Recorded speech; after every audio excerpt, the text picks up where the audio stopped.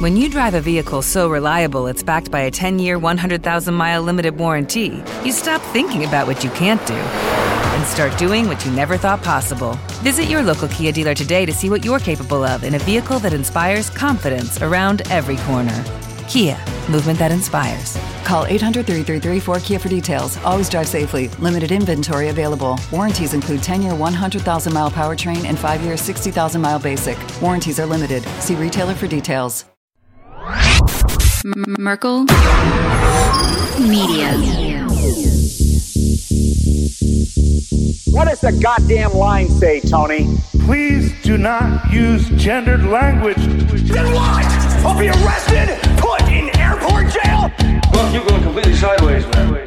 It's a big club, and you ain't in it. How dare you?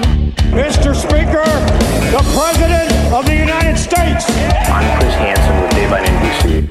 Jack Marius Tactheratrix. Hi, I'm Spartacus. Jackson, Sacramento, he, him. Steven Seagal. Sex offender guy. I'm Keith Morris. This is Muammar Gaddafi. I'm Rick James, bitch. Sorting through the lies. The hijacker's passport was found blocks from the World Trade Center crash site, if you can believe that. We cannot track $2.3 trillion in transactions. And uncovering the centuries-long plan for world domination. Learning about Cuba, having some food. Let's talk about Chinese people. Have you ever been in a Turkish prison? Swangles in Fort Lauderdale. I have sent 6 of my Libyan missiles to blow up the CS hardware department. Nothing could be more fun than jumping off a cliff with 2 German bisexuals. Oh, you English are so superior, aren't you? Thank you, comrade. And now, macroaggressions. That's what assholes call it. With your host, Buddy, I don't know who you are, but you're about to get chlamydia. Charlie Robinson. Hey, Whitey, where's your hat? You want to drop the blame on Charlie and say it's all Charlie's fault. He was a retard. I get some goddamn diuretic.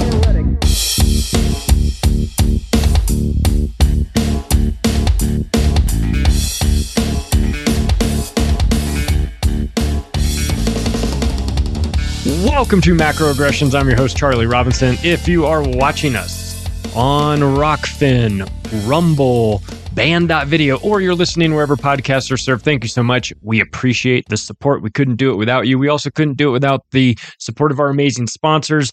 EMP Shield is building the best devices out there that'll work on your home, your car, your motorhome if you've got one, or a boat, or a generator.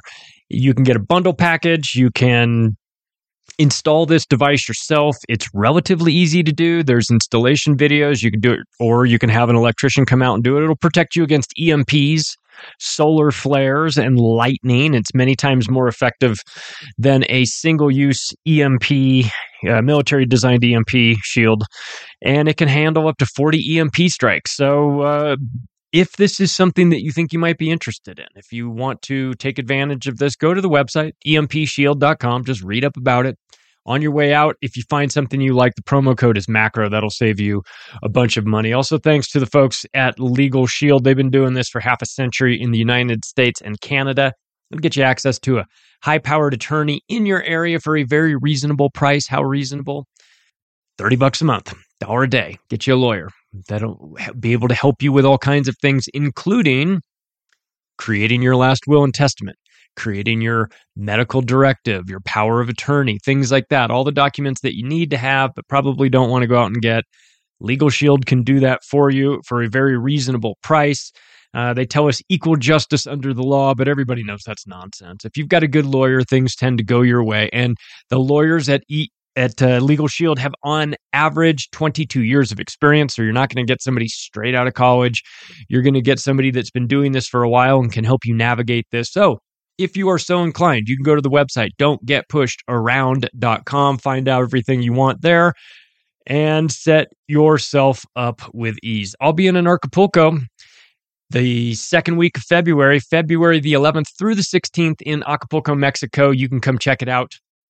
Anarchapulco.com is the place to go for that. You can use the promo code MACRO to save some money there as well. We would love to have you.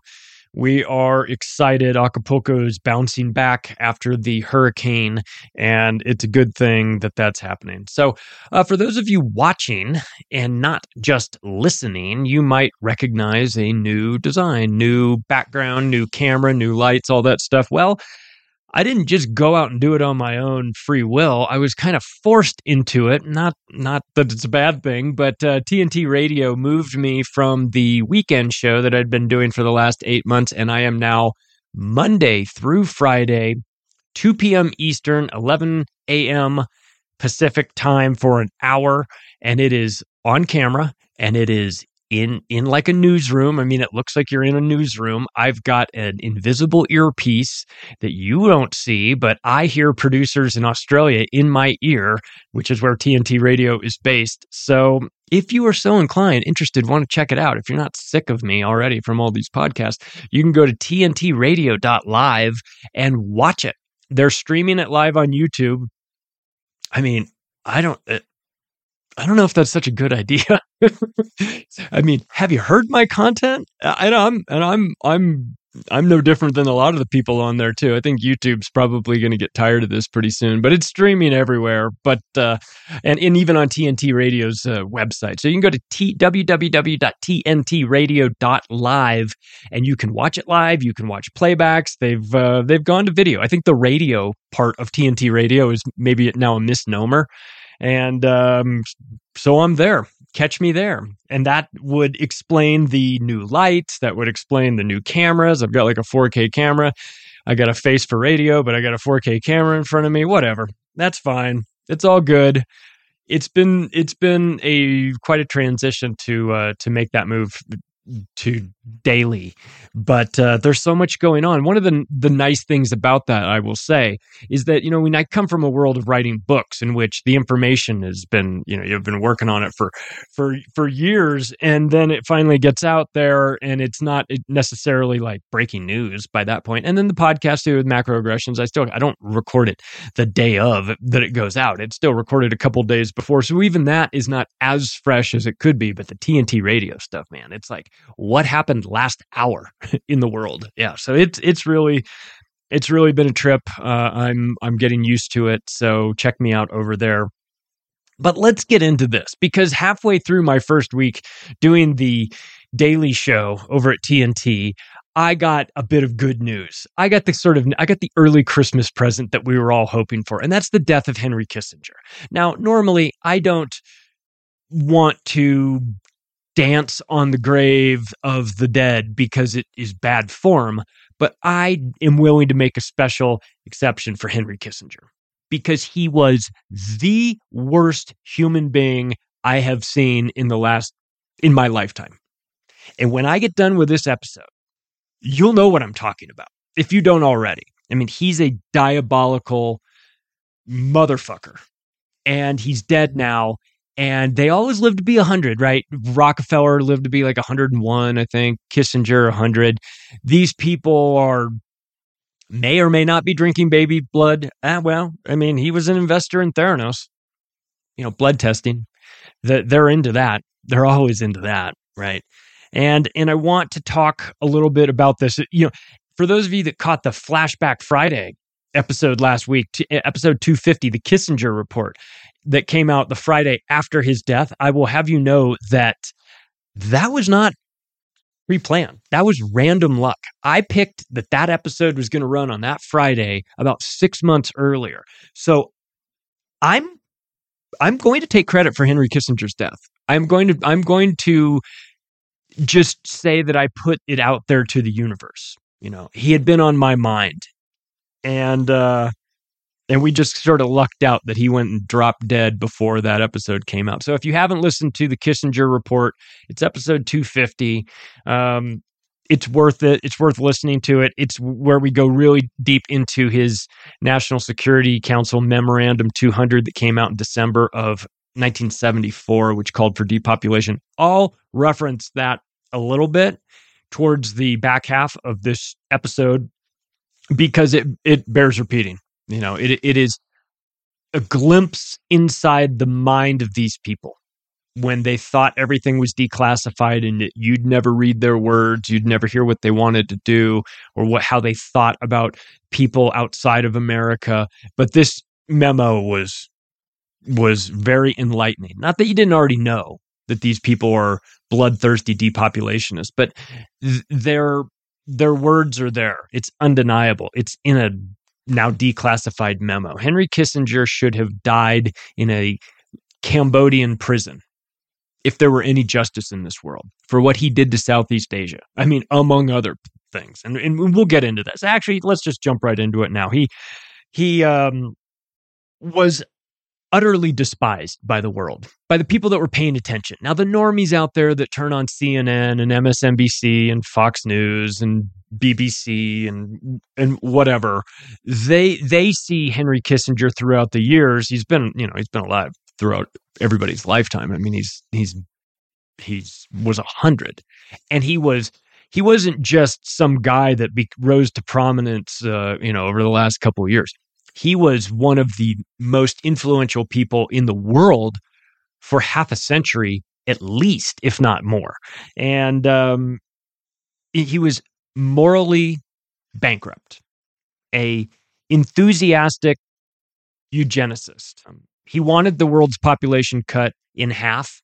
I suggested in the Octopus book that we start by cutting Henry Kissinger in half, which I thought would have been a nice part. That, of course, would get me kicked off of Twitter these days. But this was a person who had no problem sending everybody else's kids off to die in wars that he started. And then inside the war, he violated international law every chance he got, didn't hesitate to. All this under the guise of population stability. It's what they called it. It's what he called it. Population stability. Oh, yeah. Who told you that you were in charge of managing the population? Heinz. Who put you in charge? I know David Rockefeller did. But I mean, why would you think that you would be the one that would decide who lives and dies on this planet? The arrogance, the psychopathy. It's tough to really wrap your head around the mentality of people like this because we're good people. We don't think like this. I would never sit and plot how I was going to destroy an entire country, how I was going to use chemical weapons on children. I could never even fathom something like that. Henry Kissinger didn't have a problem with it at all. He was the architect of evil.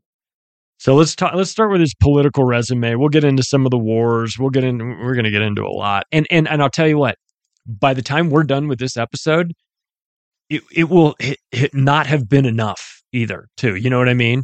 There will be much left on the floor, on the cutting room floor, as they say, that didn't make it into the episode. So let's do this the best we can, but understand that when you're talking about a political operator of 100-year-old political operator that had been doing this for 60 years, you're going to leave some things out. It's not to say that they aren't important. It's just that I can't fit it all in here. Henry Kissinger did so much horrible stuff that I can't fit it all in one episode. It's like a multi-part series. And maybe somebody will do that one day. And they will show this guy for who he really was. And he should have been booed out of all of these black tie events. Instead, he was celebrated and they charged money for everybody to come and hear him speak. That I will never understand the mentality of these globalists. I just will not. Heinz did most of his official work during the 1970s in the administrations of Richard Nixon, who then wound up getting thrown out and then being replaced by Ford. Kissinger stayed on board. He was the Secretary of State from September of 1973 until January of 1977. He was a national security advisor under Nixon and Ford. In addition to being Secretary of State, you can be both, and he was for most of the time. National security advisor from January of 1969 until November of 1975. So there's a story that Chris Hedges tells about an interaction between Kissinger and Nixon inside the White House when there were massive protests going on in Washington, D.C. They had put buses end to end surrounding the White House so that they could keep the protesters out. They thought the protesters were going to climb the walls, right? And there's this scene that that Chris Hedges retells of Nixon looking out the window from the Oval Office. He's got Kissinger behind him, and he goes, and he's rubbing his hands, and he's going, "Henry, they're going to get us. They're going to get over those walls, and they're going to get us." And Chris Hedges mentions that is where you want these people at all times. You want them worrying that the people are going to get over the walls and get you. I don't think there's enough of that these days. I don't think the people in positions of power, I don't think the people in the White House fear that. I think the apparatus has been set up so that there is no theoretical, whether actual or, of people coming over the wall and, quote, getting them. Nobody gets them. They don't get them while they're in office. They don't get them while they're out of office. There's no war crimes tribunal. There's no accountability or repercussions for these people at all. We've seen that. We know that. But in that moment where Nixon believed that they were going to get him, Hedges says that that's the mentality that these people should have. They should walk around with that their entire lives. They should always fear that the people are going to get them. If you're doing bad things on behalf of the American empire, you should worry. Henry Kissinger was responsible for starting the Vietnam War. So if your uncle got zapped in Nam, you can thank Kissinger for that. Or if they were lucky enough to come back, but their head was scrambled, or they were suffering from debilitating respiratory injuries the rest of their lives because of the Agent Orange that they ingested, or they came back in a wheelchair, or they came back with PTSD, or they came back wanting to shoot up the place, or they came back despondent and depressed and had no purpose in life. I mean, they did some things in Vietnam. The American soldiers were ordered to do some things that were incompatible with humanity, with what you would do if you were a good person. And I think a lot of those people came back and processed that.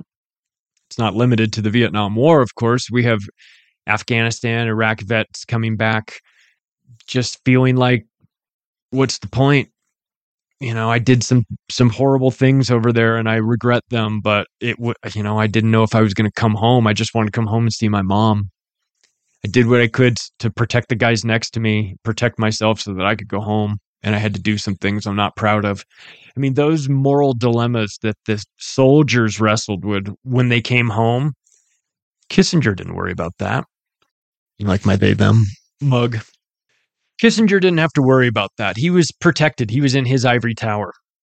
Let's talk a little bit about Vietnam, because it's the focal point of Henry Kissinger's career. It's what he's best known for, or worst known for, however you want to look at it.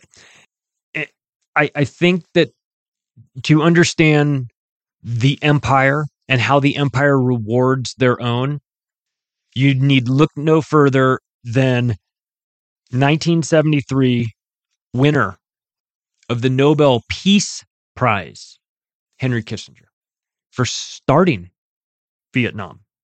He won. This is when Obama won it. We murdered some folks.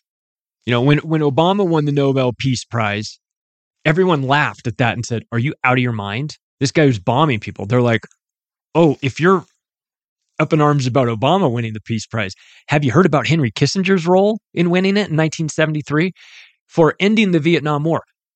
Grab a history book. Take a look at what year the Vietnam War ended. He won the Nobel Peace Prize for ending the Vietnam War in 1973. The war didn't end in 1973. The war ended in 1975. He didn't end the war. They just gave him a prize that comes with $1 million. During the Vietnam War, my blood is boiling just thinking about this. He authorized the use of Agent Orange. Agent Orange was an orange chemical that was sprayed out of the back of planes. It's made by Monsanto, of course. I know you're really surprised to hear that. And it's sprayed on Southeast Asia, as you know, is jungle. Vast majority of it's covered with jungle, outside of the cities, of course. And it's really tough to see what you're bombing because all of the trees block your view of what's down there on the ground. You don't know what you're hitting. So what they said is, let's make a chemical that we can spray on all the trees so that the leaves will fall off. And then when the leaves fall off of the trees, then we can see what's underneath the trees. We can see what we're bombing. So they sprayed Agent Orange, which had catastrophic side effects that are still being felt to this day. If you've got a family member that served in Vietnam, they can tell you all about it. He authorized the use of napalm, which is manufactured by Standard Oil, Rockefeller. We'll get into that. And it binds to people as a flammable jelly.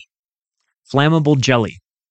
I mean, if this level of creativity and testing and had gone in towards making something that was good for humanity, I just think of it. I mean, could you imagine being a scientist and your job is to come up with a concept of making flammable jelly so that when they drop it on people, it'll stick to them and burn their skin and kill them? Oh. He authorized the use of cluster bombs, which are banned internationally. Not that Henry Kissinger gives a flying fuck about what's legal and what's not legal. As he said, the illegal we do immediately. The unconstitutional takes a little bit longer.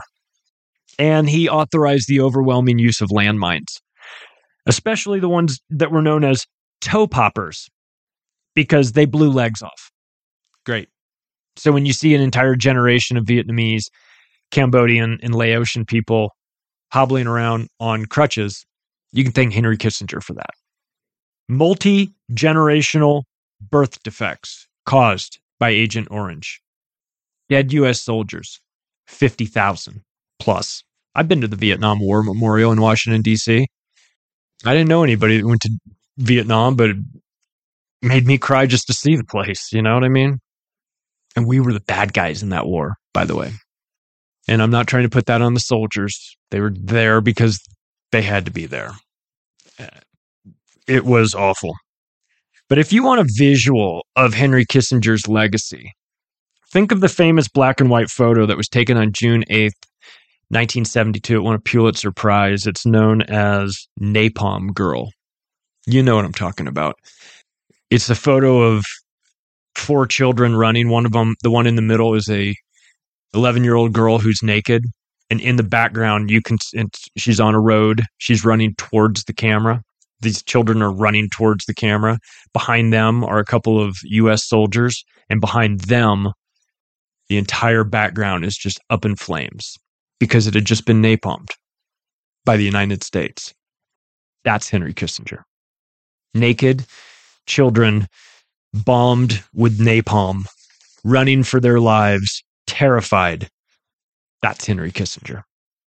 So if there's somebody in your life that thinks that guy was an American hero for what he did, that he ended the Vietnam War. He ended the Vietnam War, the war that he started.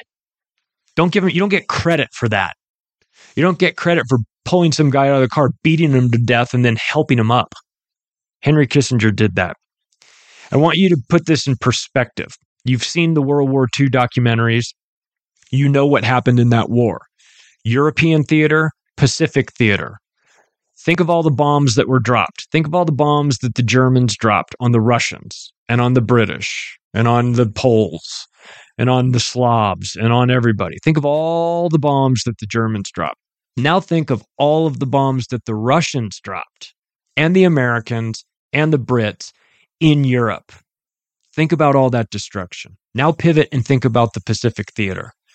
Think about all the bombs that the Japanese dropped on China, on Manila, on the islands of the Pacific, and then think about how much America bombed the shit out of Japan and bombed those Japanese ships. Think about all of the bombing in all of World War II on both sides. Add all up, combine all of it together into one pile. Every single bomb that was dropped in all of World War II, in both theaters of war, by everybody participating. Add them all up. Multiply that by 2. That's the number of bombs that Henry Kissinger authorized to be dropped on Southeast Asia, Cambodia, Laos, and of course, Vietnam. Unforgivable. Unforgivable. He told Nixon that we were going to have to use tactical nukes. Nixon talked him out of it. When Richard fucking Nixon is the voice of reason in a room, you know you're dealing with pure evil. And Henry Kissinger was pure evil. 2.5 million people died in the Vietnam War, which was started by a non-event in the Gulf of Tonkin, a false flag attack that never actually happened, just reported that it did, used as the pretense to start the war in Vietnam, to start the process of putting U.S. troops in there as in an advisory role, and then you know how that goes. 2.5 million people in Vietnam. The Laos bombings killed 200,000 people, even though they weren't even involved in the war at all. The American government and the American military just said, we think that the North Vietnamese are leaving their borders, cutting through Cambodia and Laos, and then sneaking back into the South Vietnam that way.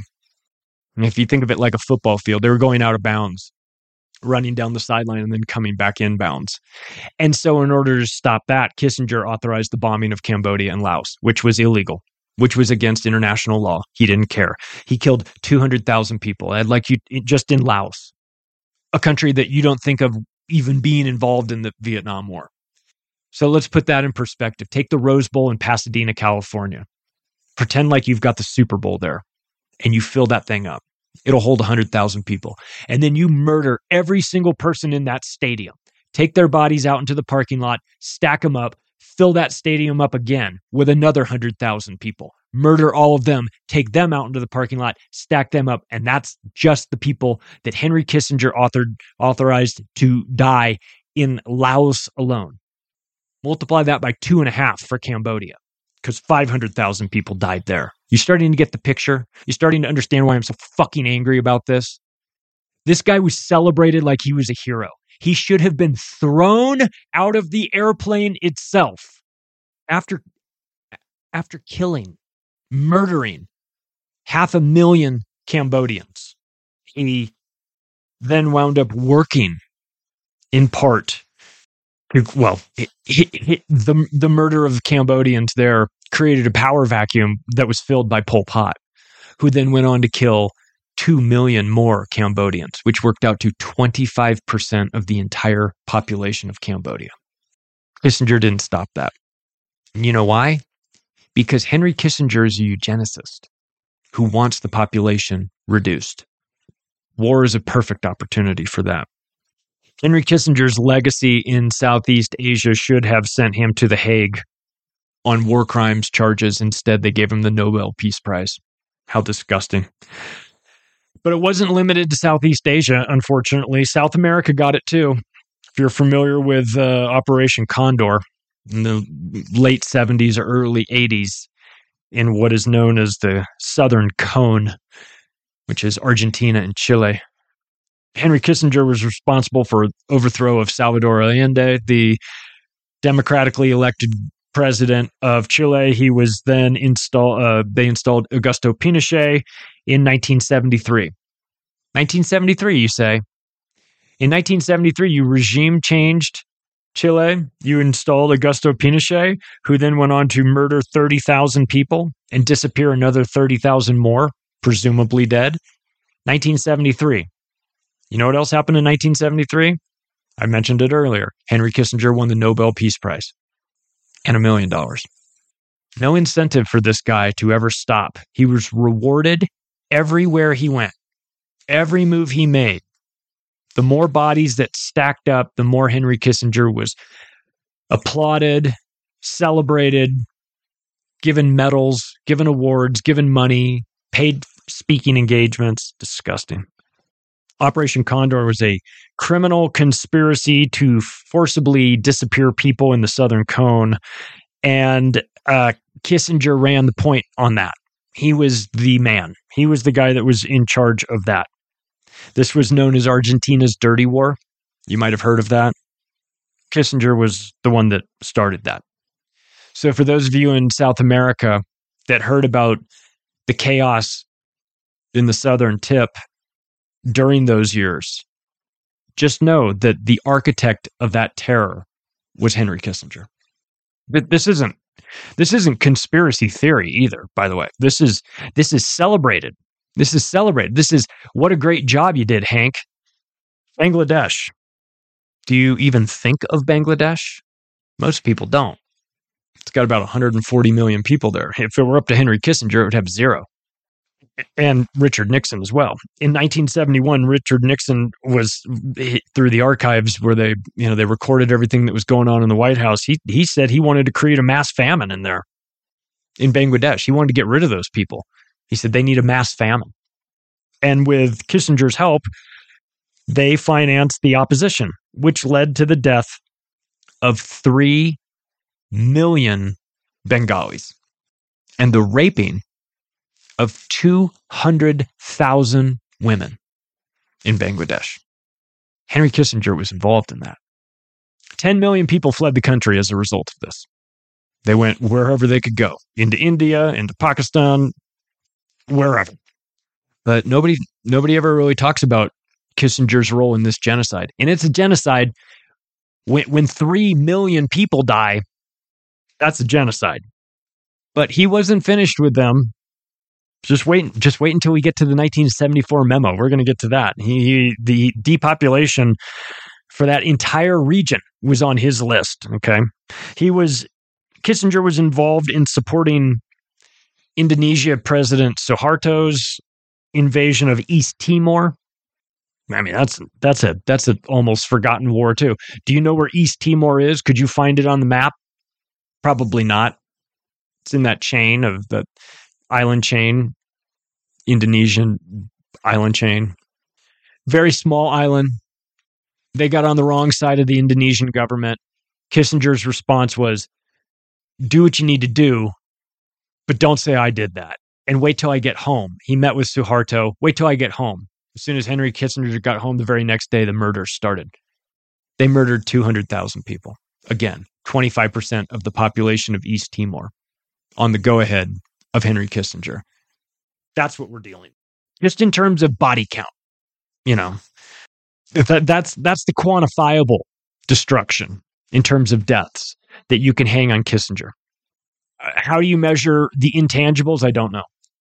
How do you measure the multi-generational birth defects that are still happening in Southeast Asia? The children that are born today that have birth defects because their parents were exposed to Agent Orange. How do you measure that? You don't. You can't. You just can't. And I mention, I talk about Henry Kissinger because we have to. I get sort of, I don't know if choked up is the right way to describe it, but I want to shake the rest of the world and say, why can't you see what we see? Why can't you see this guy for who he really was? Why are you having gala dinners in his honor? Why? Why isn't he in a prison cell? I mean, look, I'm not a religious person, but Henry Kissinger is the devil. You know what I mean? I just, the idea of your mind allowing you to come up with these ideas for death and destruction. Well, look, when you're dropping bombs on poor people, brown people especially, or yellow people, he hated them too. You're already barely a member of the human race at that point, in my eyes. If you're plotting these ideas, but it wasn't limited to just overt murder. The idea was to control the world. The idea was to form a world government. This is what Henry Kissinger was involved in. He wanted a world government. He wanted a new world order. He was the new world order. He was part of this group. One of the most dangerous men of the 20th century. I would put Henry Kissinger in the same category as Adolf Hitler, Joseph Stalin, Pol Pot, Mao Zedong. The only difference is that Henry Kissinger wasn't the president or the Führer or the whatever, premier. No, he was too much of a chicken shit to actually do that. He did all his work from the shadows. He was known as a statesman. What does that mean? Statesman? Henry Kissinger is a statesman? Please define what a statesman means to you, if you're talking about Henry Kissinger. I get worked up. I get worked up thinking about this guy. You ever see somebody, like maybe a picture of somebody, or you're watching something, and you see somebody and you go, oh shit, that guy just looks evil. Henry Kissinger looked evil. Remember the David Icke story? David Icke tells the story about being in a makeup, being backstage at the BBC. Before he was David Icke as you knew him, as we all know him, he was more like David Icke, the TV presenter, Green Party guy. And Ted Heath is sitting in the makeup chair next to him, and he said that Ted Heath didn't say anything to him, just looked at him up and down, looked at his feet, and slowly scanned him. And by the time David Icke made eye contact with Heath, by the time Heath's eyes reached David Icke's face, so that they were looking at each other eye to eye, he said that his eyes were all black, that there was no white in his eyes. They were solid black, and that they were like black mirrors, that he was looking at evil. That's how I envision Henry Kissinger. Black eyes, pure evil. Let's talk about what he did with the United States dollar. Let's talk about the petrodollar. He created that concept. Kissinger was the driving force behind the creation of the petrodollar, while his boss Nixon was busy depegging the US dollar from the gold-backed standard.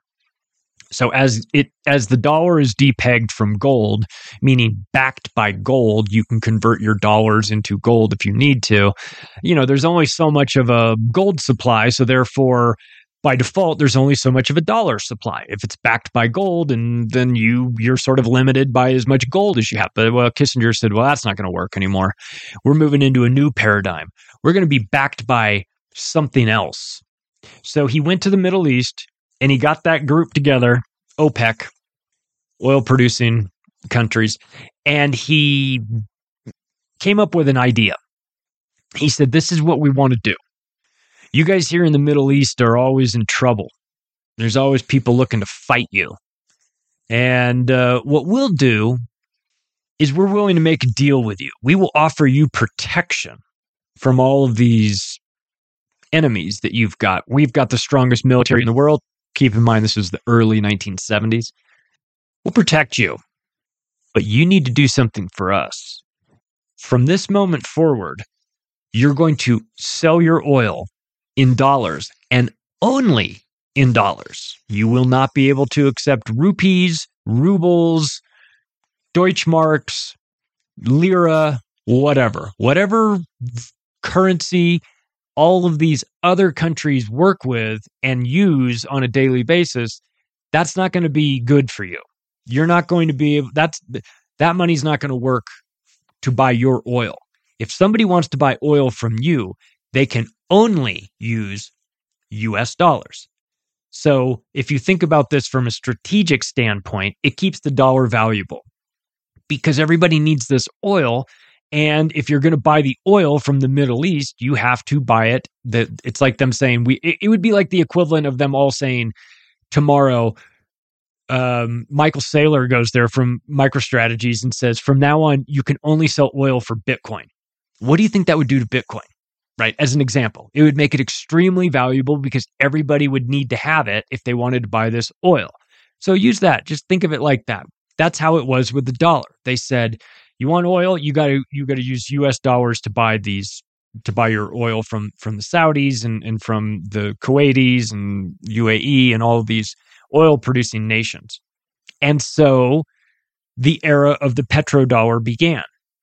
And the process of hyperinflating the US currency, the US dollar, began as well. And this allowed them to finance their desires for never-ending war and depopulation. You see, when you're backed by gold, there's only so much only so many dollars you can print. But when you're backed by a promise of the US military, you can print as many dollars as you want. And they did. And so if you go and look at that move, when the dollar was depegged from gold and when the petrodollar arrangement was put into place, that's when the value of the dollar really started to fall apart. And that is not a coincidence. Henry Kissinger was deeply involved with the Rockefeller family, Chase Bank, Federal Reserve, all of these globalist entities. And if, for some reason, your country tried to move to a gold standard, as Libya wanted to do, he would regime change you and make sure that the leader was murdered and make sure that a new administration that was not thinking about getting off of this petrodollar arrangement was installed. That's what they do. He was a Rockefeller proxy. He was Harvard educated.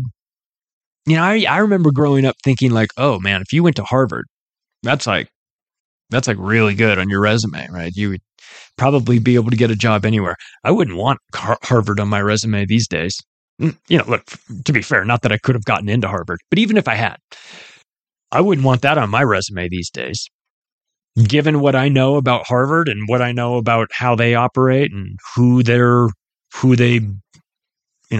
come through those doors and who they've elevated. Harvard is a deep state university, like Johns Hopkins and Yale. You know, these are, you know, there's the majority of people that go through those schools that never understand what's going on. They're not selected for these programs. They're getting a degree in women's lit or something like that. And then they go on and teach at some college and they're like, oh, you're so great. You know, you went to Harvard and like, okay, fine. Yeah, great. But what really was going on was that there were certain people that were selected and elevated out of that group. Klaus Schwab was one of them, whose mentor was, of course, Henry Kissinger. And Henry Kissinger wasn't just Harvard educated. He was connected to them as far as teaching goes, too. And he fell into the orbit of the Rockefeller dynasty pretty early on in his career, and he never left. He worked for them in one way or another forever. You don't hand in your 30 days notice when you're a globalist working for the Rockefellers. You either do the job forever or your plane blows up. And Heinz was a loyal soldier to the very end. They didn't need to put a gun to Henry Kissinger's head and say, you're going to do what we want to do with the globalist ideology. You're going to do this. He bought in. They didn't need to convince him. He was convinced. He was advising them on how to do it. He was showing them how to do it better. He was showing them how to do it differently, showing them how to do it through the White House, through the use of the government itself. So Henry Kissinger didn't need to be talked into being a globalist scumbag. He was one from the beginning. He just found his perfect match with the Rockefellers.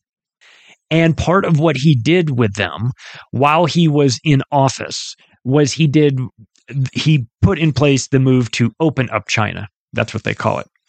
Reestablishing a relationship with China that had been closed 23 years earlier. So he was involved in bringing that arrangement back, not because he's a good guy that wants to be friends with everybody. He opened up China so that the Rockefellers, Chase Bank, could infiltrate China and set up banking institutions. Because when you've got 1 billion plus people there, they want that. They want access to that marketplace. And George H.W. Bush was deeply involved in this too, and he was an ambassador to the United Nations, ambassador to China. He was involved in this and opened it up as well. So think of the three of them: David Rockefeller, Henry Kissinger, and George H.W. Bush. I mean, good Lord. But they were the ones that were involved in reestablishing these connections with China. And now look where we are. And now China's the big boogeyman, right? Kissinger's out there flying around, going to China all the time, setting this up. You know, if I didn't know any better, I'd think that maybe we created this boogeyman so that we would have somebody to fight against later. I'm not wrong. He was, so his reasoning for opening up China, his actual reason was for the Rockefellers and to eventually outsource manufacturing to China, to turn it into the world's factory. And that was the plan all along, because the Bush clan and his diabolical group went and immediately opened up 5,000 factories in China through their banking connections and through their relationship with the Chinese government.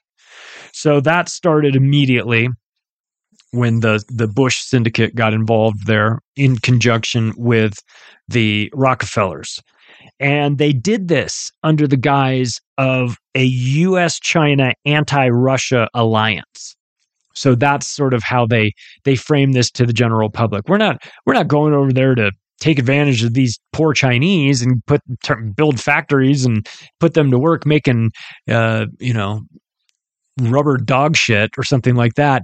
They had bigger plans for this. It was part of it was to infiltrate the banking part, but they used the cover story of we're just worried about Russia, and that was the excuse for creating the relationship that they did with China. Let's talk a little bit let's go back to episode 250 for a second, because that's the Kissinger report. National Security Study Memorandum 200, NSSM 200, December 10th, 1974. This was written by Henry Kissinger. This was classified. This was never supposed to see the light of day. It has. He talks about the adequacy of world food supplies, talks about 10 to 20 million die each year of starvation. They were involved in mineral and fuel resources in the LDCs, lesser developed countries. That's what they call them, third world. Nice way of saying third world, right? So they talked about economic development. They talked about population growth. There's too many people in the LDCs means lower GDP growth because the money that's being made in these countries is being used for survival, not investments. That was their thinking. The philosophy of this is that, if only these poor countries with all these people, if they didn't have to worry about, if they were able to invest in their country, then it would be so much better for them. But they're not able to invest in their country because there's so many people there that they're just worried about their survival. So what Kissinger's plan was, well, why don't we just get rid of a bunch of the people? Then they don't have to worry about their survival. Then they can join us. I mean, it'll be a double-edged sword. It'll be a double victory. It'll be, we get to depopulate, which Henry Kissinger loved, and there'll be fewer of them so that the money that we pour into these countries can be used to create new economies that we can then control. This is from the report. I want to read it. The universal objective of increasing the world's standard of living dictates that economic growth outpace population growth. In many high population growth areas of the world, the largest proportion of GNP is consumed with only a small amount saved. Thus, a small proportion of GNP is available for investment, the engine of economic growth, they call it. We cannot wait for overall modernization and development to produce lower fertility rates naturally, since this will undoubtedly take decades in most developing countries, during which time rapid population growth will tend to slow development and widen even more the gap between rich and poor. We cannot wait for them to produce lower fertility rates naturally. So let's do it unnaturally. That's what Kissinger suggested. Let's sterilize the population. Let's start vaccine programs and use the vaccine programs as a covert sterilization program. We'll come in, we'll send in our United Nations group, the World Health Organization. You remember the World Health Organization? You know why the World Health Organization kept getting busted putting sterilants and things? Because this was the plan all along. The World Health Organization is part of the United Nations, and the United Nations was started by David Rockefeller, Henry Kissinger's partner. And what they want is depopulation. So what they did was they said, we will create the World Health Organization and we will use this as a pretense of health. We're going to come in and we're going to help you become healthier as a society. What they didn't tell the people was that the vaccines that they were giving out were filled with sterilants. They sterilized the population. more from that. I want to read another quote from this National Security Memorandum 200.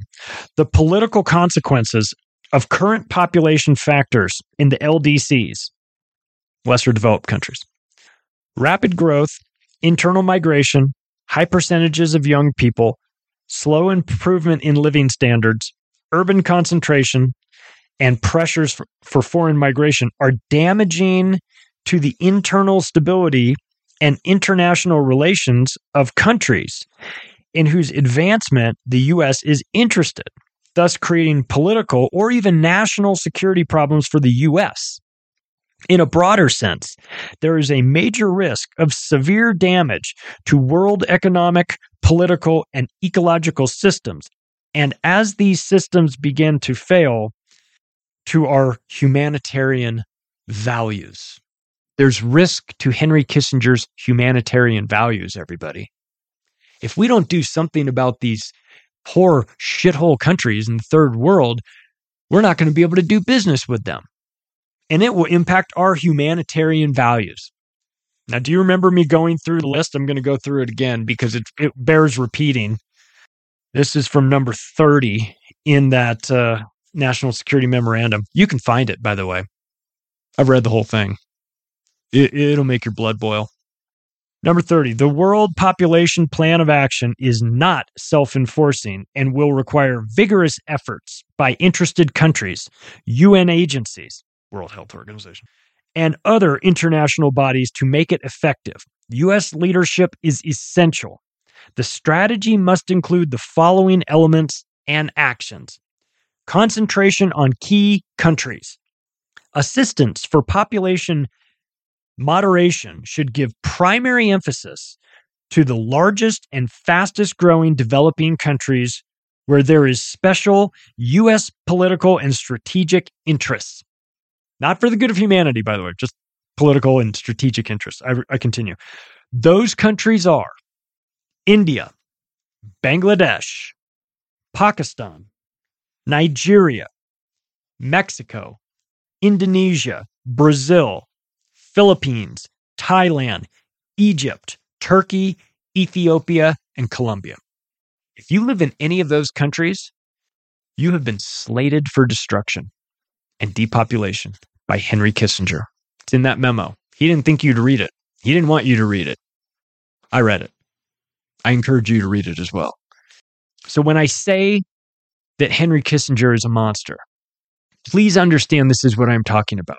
He believes that it is his right and obligation to thin the herd, to go into these countries, to go into Bangladesh. Killing 3 million people in Bangladesh was not enough for him. By the way, he did that in 1971. This memo, 1974. So he's got Bangladesh on the mind, right? He's got a problem with Dhaka. He's got a problem with that city. He wants it depopulated. He wants that entire country depopulated. It doesn't work for him. He had bad things to say about the Indians as well. So when you re-examine the life of Henry Kissinger, and it takes me back to that Anthony Bourdain quote, when you visit Cambodia, you will never want to stop resisting strangling Henry Kissinger with your bare hands. Yeah, for sure. The fact that Henry Kissinger died peacefully at 100 years old is a fucking crime against humanity in and of itself. He should have been thrown off the Empire State Building. And for those of you that think that have his back because he's Jewish, well, I've got news for you. He hated you too. He was a self-hating Jew. Quote, "If it were not for the accident of my birth, I would be anti-Semitic." 1973, while Secretary of State. A self-hating Jew. He went on to say, "Any people who have been persecuted for 2,000 years must be doing something wrong." So, don't you get George Soros vibes from this one? Because I do. I mean, they're basically the same mentality. They're basically the same. They see the world the same way. Let's wrap up with this. Because I'm gonna keep this episode relatively short because I don't want it. I don't want to turn it into just me complaining about Henry Kissinger all day long because I could do that. I really just want to make it fact-based to the extent that I can, talk about what he did, and then you feel about him however you want to feel about him. I know how I feel about him. I can't imagine anybody saying, yeah, well, mistakes were made, but he was a statesman, and he really put America first, and he tried to do what was best for him. Fuck off. No. That's what the television tells you to think. Have an original thought about Henry Kissinger. Listen to this stuff, and then you tell me whether he was a good guy or a bad guy. Okay? I mean, doesn't matter. He's dead now, but thank God. But let's talk about the non-governmental organizations and globalist think tanks and groups that he was a part of. I mean, if I were to make a list of the most dangerous organizations in the world, it would be safe for me to say that Henry Kissinger was a member of almost all of them. If it's automatic disqualification for somebody to be a World Economic Forum young global leader, as it is these days in my book, just understand, Henry Kissinger created that program. And the World Economic Forum was just one of the things he was involved with. He was Klaus Schwab's mentor. He put him on the path towards understanding this world government. And we are where we are today in the situations that we're in, with tensions with China and fuckery in Ukraine and all of this stuff because of Henry Kissinger. He wasn't trying to prevent us from getting into wars. He was trying to figure out which wars were the most profitable and made the most sense. Which ones could depopulate, which ones could cross multiple items off of his checklist. Depopulation? Check. Regime change? Good. We'll do that. Open up operations for the Rockefeller family to move in and start doing business? Great. We love that. So some of the times he was accomplishing multiple goals. But when you hear this list of the groups that he was a part of, I mean, it's nothing short of terrifying. You know he went to Bilderberg, and you know he was on the steering committee of Bilderberg. But did you know that he went to Bilderberg 46 times? Did you know that he went to Bilderberg this year in 2023 at 100 years old? He was there. I mean, when you need the baby blood, you got to go to Bilderberg, right? I'm just saying. Atlantic Council, which is the NGO connected to NATO, he was not just a member, of course, he was on the board. But of course he was.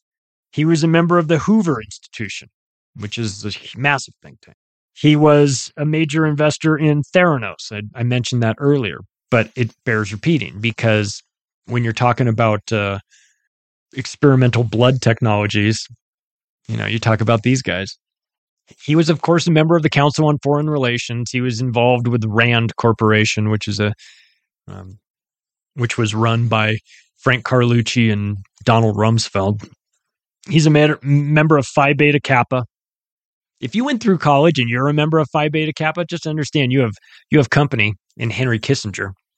Not the greatest. He was a member of the Pilgrim Society, and I assure you they were not setting up Thanksgiving dinner for the Indians. He was a member of Le Cercle, the Circle, maybe the most dangerous organization in the world. He was a member of the Committee of 300, maybe the most dangerous organization in the world, in parallel with Le Cercle. He was a member of the Trilateral Commission.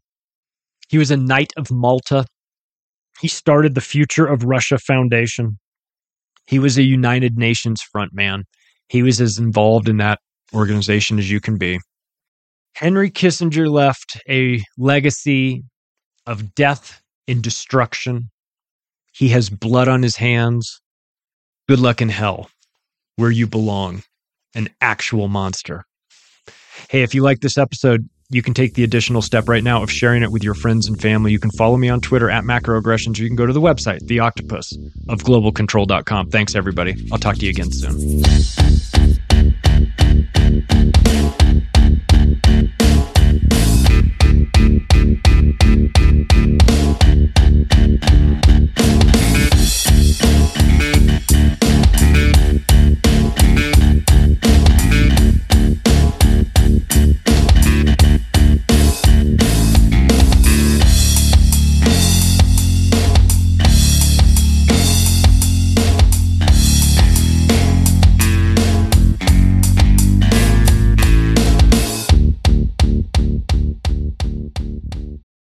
For the ones who work hard to ensure their crew can always go the extra mile, and the ones who get in early so everyone can go home on time, there's Grainger, offering professional-grade supplies backed by product experts so you can quickly and easily find what you need.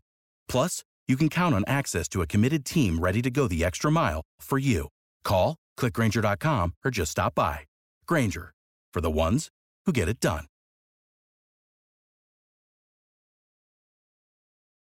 With the Lucky Land Slots, you can get lucky just about anywhere. This is your captain speaking. We've got clear runway and the weather's fine, but we're just going to circle up here a while and get lucky. No, nothing like that. It's just these cash prizes add up quick. So I suggest you sit back, keep your tray table upright, and start getting lucky. Play for free at LuckyLandSlots.com. Are you feeling lucky? No purchase necessary. Void where prohibited by law. 18+ terms and conditions apply. See website for details. With Lucky Land Slots, you can get lucky just about anywhere. Dearly beloved, we are gathered here today to... Has anyone seen the bride and groom? Sorry, we're here. We were getting lucky in the limo and we lost track of time. No, Lucky Land Casino, with cash prizes that add up quicker than a guest registry. In that case, I pronounce you lucky. Play for free at LuckyLandSlots.com. Daily bonuses are waiting. No purchase necessary. Void where prohibited by law. 18+. Terms and conditions apply. See website for details. Okay, round 2. Name something that's not boring. A laundry? Ooh, a book club. Computer solitaire, huh? Ah, oh, sorry. We were looking for Chumba Casino. That's right. ChumbaCasino.com has over 100 casino-style games. Join today and play for free for your chance to redeem some serious prizes. ChumbaCasino.com. No purchase necessary. Void where prohibited by law. 18+. Terms and conditions apply. See website for details. A new year full of surprises. But one thing is always predictable. Postage costs go up. Stamps.com gives you crazy discounts of up to 89% off USPS and UPS services. So when postage goes up, your business will barely notice the change. Stamps.com is like your own personal post office, wherever you are. You can even take orders on the go with the mobile app. No lines, no traffic, no waiting. Schedule package pickups, automatically find the cheapest and fastest shipping options, and seamlessly connect with every major marketplace and shopping cart. There's even a supply store where you can stock up on mailing supplies, labels, even printers. Stamps.com has been indispensable for over 1 million businesses just like yours. All you need is a computer or phone and printer. Take a chunk out of your mailing and shipping costs this year with Stamps.com. Sign up with promo code PROGRAM for a special offer that includes a 4-week trial, plus free postage and free digital scale. No long-term commitments or contracts. That's Stamps.com, code PROGRAM. This is your invitation to the intersection of versatility and design. The kind of experience you can only find in a Lexus SUV. A feeling this empowering is invite only. Fortunately, you're invited. Experience the versatility of the complete line of Lexus SUVs and some of the best offers of the year on select models at the Invitation to Lexus sales event, now through April 1st. Experience amazing at your Lexus dealer. With LinkedIn Jobs, we tap into a network of more than 1 billion professionals to help you find quality professionals quickly and easily for any role you need. Marketing wizards? Found them. Software engineers? Found. That project manager I could never seem to hire? And found. LinkedIn Jobs quickly matches your roles with candidates with the right skills and experience. In fact, 86% of small businesses get a qualified candidate within 24 hours. Post your first job for free and get started at linkedin.com/spoken. That's linkedin.com/spoken. Terms and conditions apply. With the Lucky Land Slots, you can get lucky just about anywhere. This is your captain speaking. We've got clear runway and the weather's fine, but we're just going to circle up here a while and get lucky. No, nothing like that. It's just these cash prizes add up quick. So I suggest you sit back, keep your tray table upright, and start getting lucky. Play for free at LuckyLandSlots.com. Are you feeling lucky? No purchase necessary. Void where prohibited by law. 18+ terms and conditions apply. See website for details.